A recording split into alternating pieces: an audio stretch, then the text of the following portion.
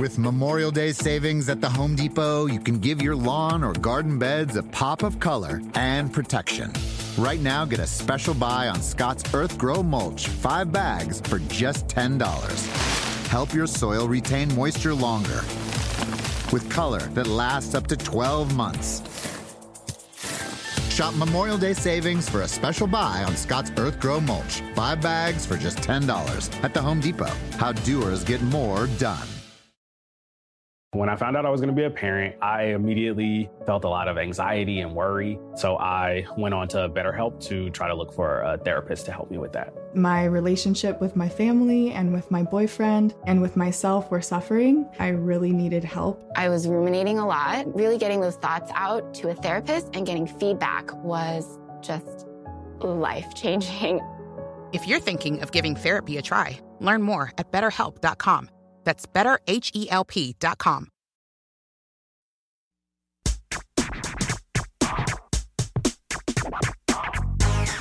Grammar Girl here. This week, I have a quick and dirty tip about the word pair, a meaty middle about misusing the words so and very, and a tidbit about why we say someone is on an even keel. And now on to the word pair. A reader named Maggie asked whether one pair of jeans is singular or plural.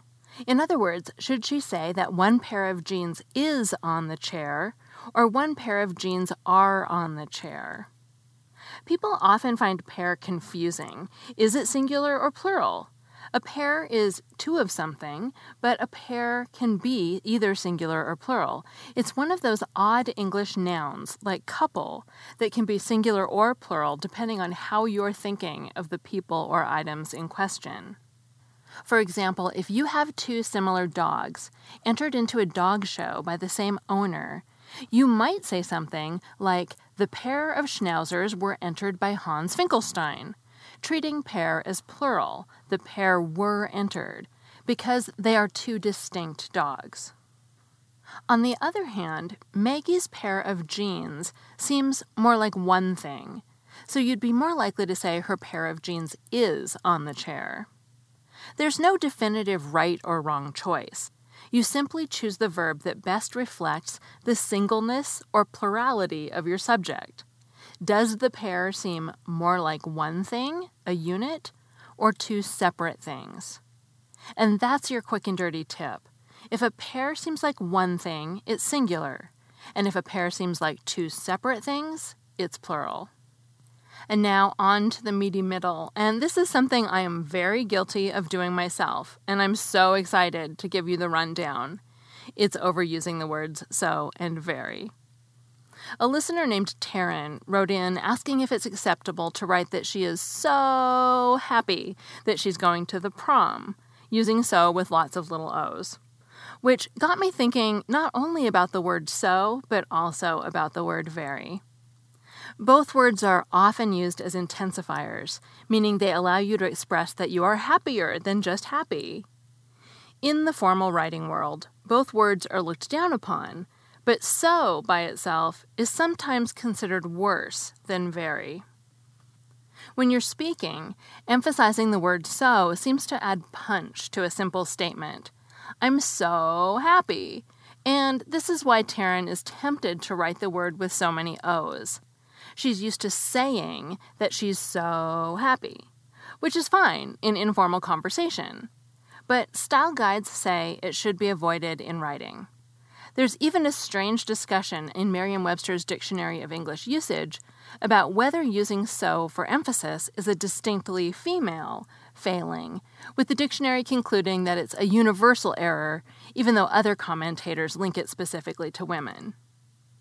On the other hand, when so is paired with the word that, it becomes more acceptable in writing. For example, even though it's considered bad form to write, I was so happy, it's okay to write, I was so happy that I jumped for joy. When you say you're so happy that you jumped for joy, so becomes an indefinite adverb of degree instead of a vague intensifier. In other words, so leads into a thought about how happy you were. How happy were you? So happy that you jumped for joy. The grammar mavens find it much more acceptable when so is linked to another clause in that way. Let's move on.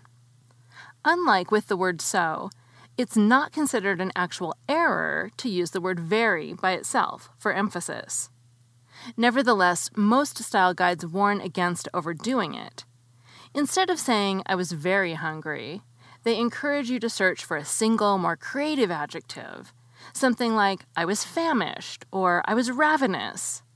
Replacing two simple words, such as very hungry, with one more descriptive word, such as ravenous, makes your writing tighter and usually more interesting, too. Longtime listeners may remember that the issue of very as an intensifier came up when I talked about modifying absolutes. Most people believe that very is out of place and not the best choice in phrases such as very unique and very dead, where it modifies something that doesn't have degrees.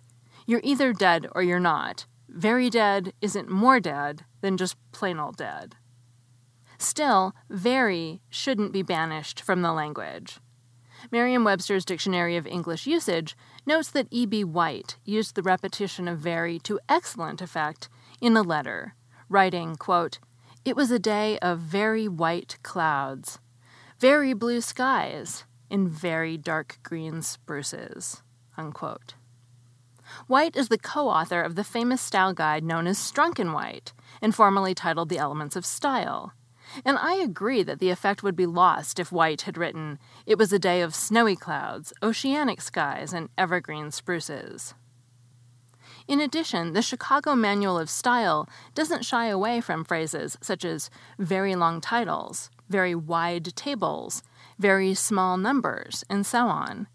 And it would seem silly if they instead talked about something more creative, like lengthy titles, expansive tables, and itty-bitty numbers. Very long, very wide, and very small get the point across more clearly. Finally, I shouldn't have to tell you this, but just to be safe, vary is spelled V-E-R-Y. Vary with an A is a verb that means to differ or change.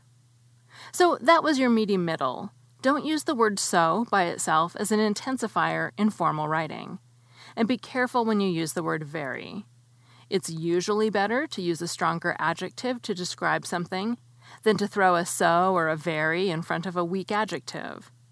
You can use very as an intensifier when it creates a nice effect or is the clearest choice, but make sure you aren't dropping it in just because you're being lazy. Do summer projects your way with Memorial Day savings from the Home Depot. With free delivery on over 2 million items, you can make the most of summer grilling and dig into gardening. Plus, get same-day delivery on thousands of products like power tools and storage to tackle any last-minute garage project. Summer your way with Memorial Day savings from the Home Depot. How doers get more done. Order select and stock items by 4 p.m. subject to availability. After the end of a good fight, you deserve an ice-cold reward. Medela, you put in the hours, the energy, the tough labor, because you know the bigger the fight, the better the reward. Medela, the mark of the fighter. Drink responsibly. Beer imported by Crown Imports, Chicago, Illinois. Earning your degree online doesn't mean you have to go about it alone. At Capella University, we're here to support you when you're ready. From enrollment counselors who get to know you and your goals, to academic coaches who can help you form a plan to stay on track. We care about your success and are dedicated to helping you pursue your goals. Going back to school is a big step, but having support at every step of your academic journey can make a big difference. Imagine your future differently at capella.edu. Before we get to the tidbit about an even keel, I want to remind you that I have books, grammar books. And one in particular I think makes an excellent gift for the language lover in your life. It's the Grammar Devotional. It's like a tip-a-day calendar, but in book form. So there are 365 little language tidbits and puzzles that your language-loving friend can enjoy all year long. That's the Grammar Devotional. And now on to even-keeled. If you're on an even keel, you're stable and balanced. You're functioning normally, and that's not such an easy trick during the holidays. But what's a keel, and why should it be even? Like so many English idioms, this phrase comes from the language of sailors. A keel is a long timber that runs along the bottom of a boat. It stretches from the stem, the boat's front, all the way to the stern, the back. The keel is sometimes called the spine of a boat. Wooden ribs curve up around it, and wooden planks nailed onto them form the boat's hull or sides. Once you know what a keel is, you can imagine why you'd want it to stay even. Heavy winds and rough water can tilt a boat sideways, putting it on an uneven keel. Nathan Philbrick writes about this in his book In the Heart of the Sea. When a ship is heeled over, that is, tilted over, by 45 degrees or more, her hull might be compared to a fat man on the short end of a lopsided seesaw. No matter how much he weighs, if the end of the seesaw on the other side of the pivot is long enough, it becomes a lever that will eventually lift him up into the air as the distant tip of the seesaw settles softly to the ground. And when the hull of a boat lifts far enough into the air, it capsizes. If we're pressed sideways with too much stress, we can fall over, fall apart. To combat this, we try for balance. We try to stay on an even keel. So that's your tidbit for today. On an even keel means stable and balanced and functioning normally. That segment was written by Samantha Enslin, who helps me stay on an even keel and runs Dragonfly Editorial. You can find her at dragonflyeditorial.com and on Twitter as DragonflyEdit. And I'm Mignon Fogarty, better known as Grammar Girl. You can find transcripts of each segment of this podcast and all the other podcasts at quickanddirtytips.com. We've actually lost count, but I know it's more than 600 Grammar Girl articles. And that's all. Thanks for listening.